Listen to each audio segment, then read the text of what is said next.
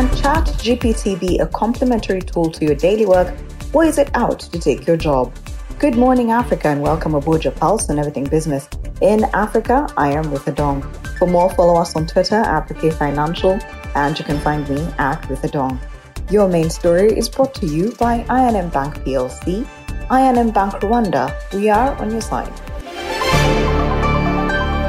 Baldwin Okello, tech enthusiast and IP core manager with Uganda Telecom Company Limited, returns to elaborate how ChatGPT can be used as a complementary tool in the different sectors. On the flip side, how can ChatGPT be harnessed in the different sectors? How can we take advantage of its strengths?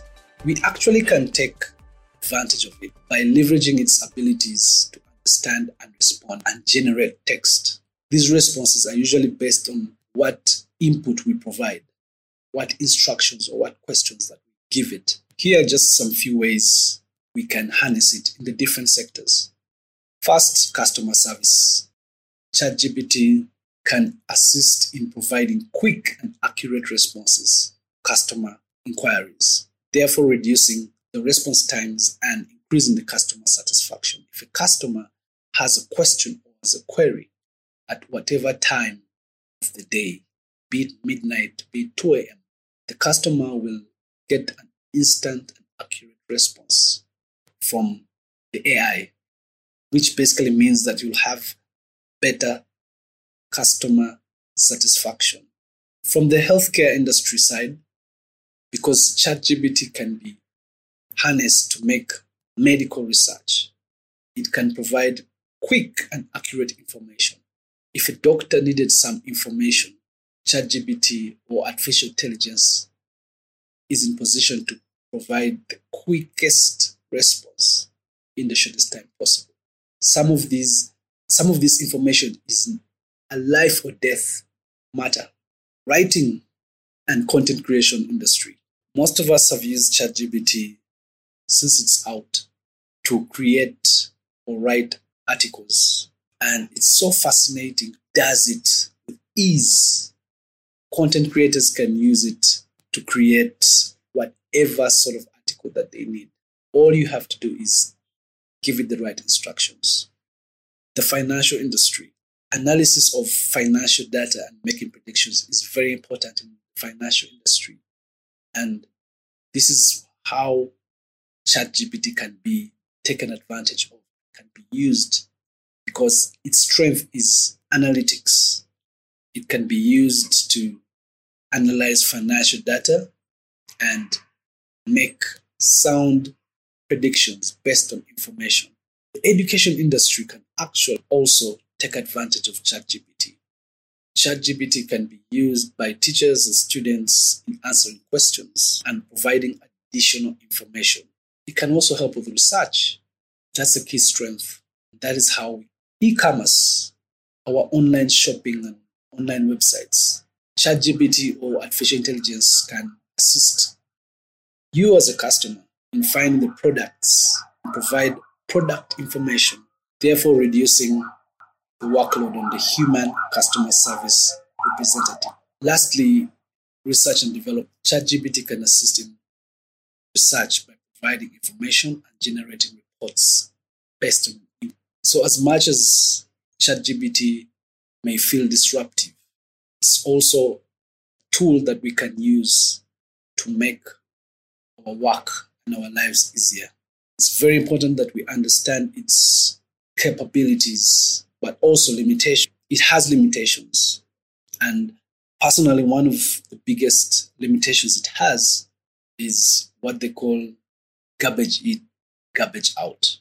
Whatever information you train the artificial intelligence on, you will get responses based on that data that you've used to train it. So if you train it on garbage information, if you give it garbage, it will output garbage. That is a very, very huge difference between artificial intelligence and human beings. Artificial intelligence cannot think out of the box. It will use the information that has been given, the information that has been trained on, to come up with answers and to make decisions. Whereas for human beings, based on your environment and circumstances, you'll be able to make a decision. Let's use ChatGPT to advantage, improve the quality of work and the quality of experience for our customers and our clients by providing accurate, timely, relevant responses. ChatGPT can be used to maximize the potential for any industry as long as it can be trained with the relevant data specific to that industry. A quick review of the other stories making it into the podcast. Google is releasing its own artificial intelligence chatbot called Bard as it responds to the huge success of the Microsoft-backed ChatGPT. The company is also adding the technology behind Bard to Google search engine to enable complex queries such as whether the guitar or piano is easier to learn to be distilled into digestible answers. Bard was released to specialist product testers on Monday and will be made more widely available to the public in the coming weeks. Like ChatGPT, Bard is powered by so-called large language model, in Google's case called LaMDA. The large language AI model such as LaMDA and the one behind ChatGPT are types of neural networks which mimic the underlying architecture of the brain in computer form. Sundar Pichai, Google's chief executive, emphasized Bard's ability to deliver responses based on up-to-date information. Google said its latest AI technologies such as LaMDA, Palm, Image Generator Imagen, and Music Creator MusicLM will be integrated into its search engine. Pichai said the new AI-powered features in its search engine will distill complex information and multiple perspectives into easy-to-digest format. Free trade among African countries poses great potential in drawing more foreign direct investments and creating benefits. This is according to the World Bank. To attain this, it says trade agreements like the African Continental Free Trade Agreement need to be fast-tracked since trade between African borders still faces restrictive constraints which limit growth. According to new research on trade integration, it is noted that borders between African countries rank among the most restrictive in the world, a reason why there is relatively little intra-continental trade and investment. The Global Lender maintains that trade and investment have been primary drivers of growth for developing economies, lifting hundreds of people out of poverty, hence the need for government to focus on easing intra-trade across the continent. The African Continental Free Trade Area, if fully rolled out, will create a single continent-wide market that unites 54 countries with a combined population of 1.3 billion and a GDP of $3.4 trillion. It would also reduce barriers to trade and investment and boost competition, raise the attractiveness of Africa for regional value chains and to investors. South Africa's electricity crisis is costing the economy as much as 899 million rand, about $51 million a day, according to central bank estimates. Rolling blackouts of about 6 to 12 hours a day, also called Stage 3 and Stage 6 outages, detract between 204 rand and 899 million rand from the economy daily. This is according to the South African Reserve Bank in an emailed response to questions.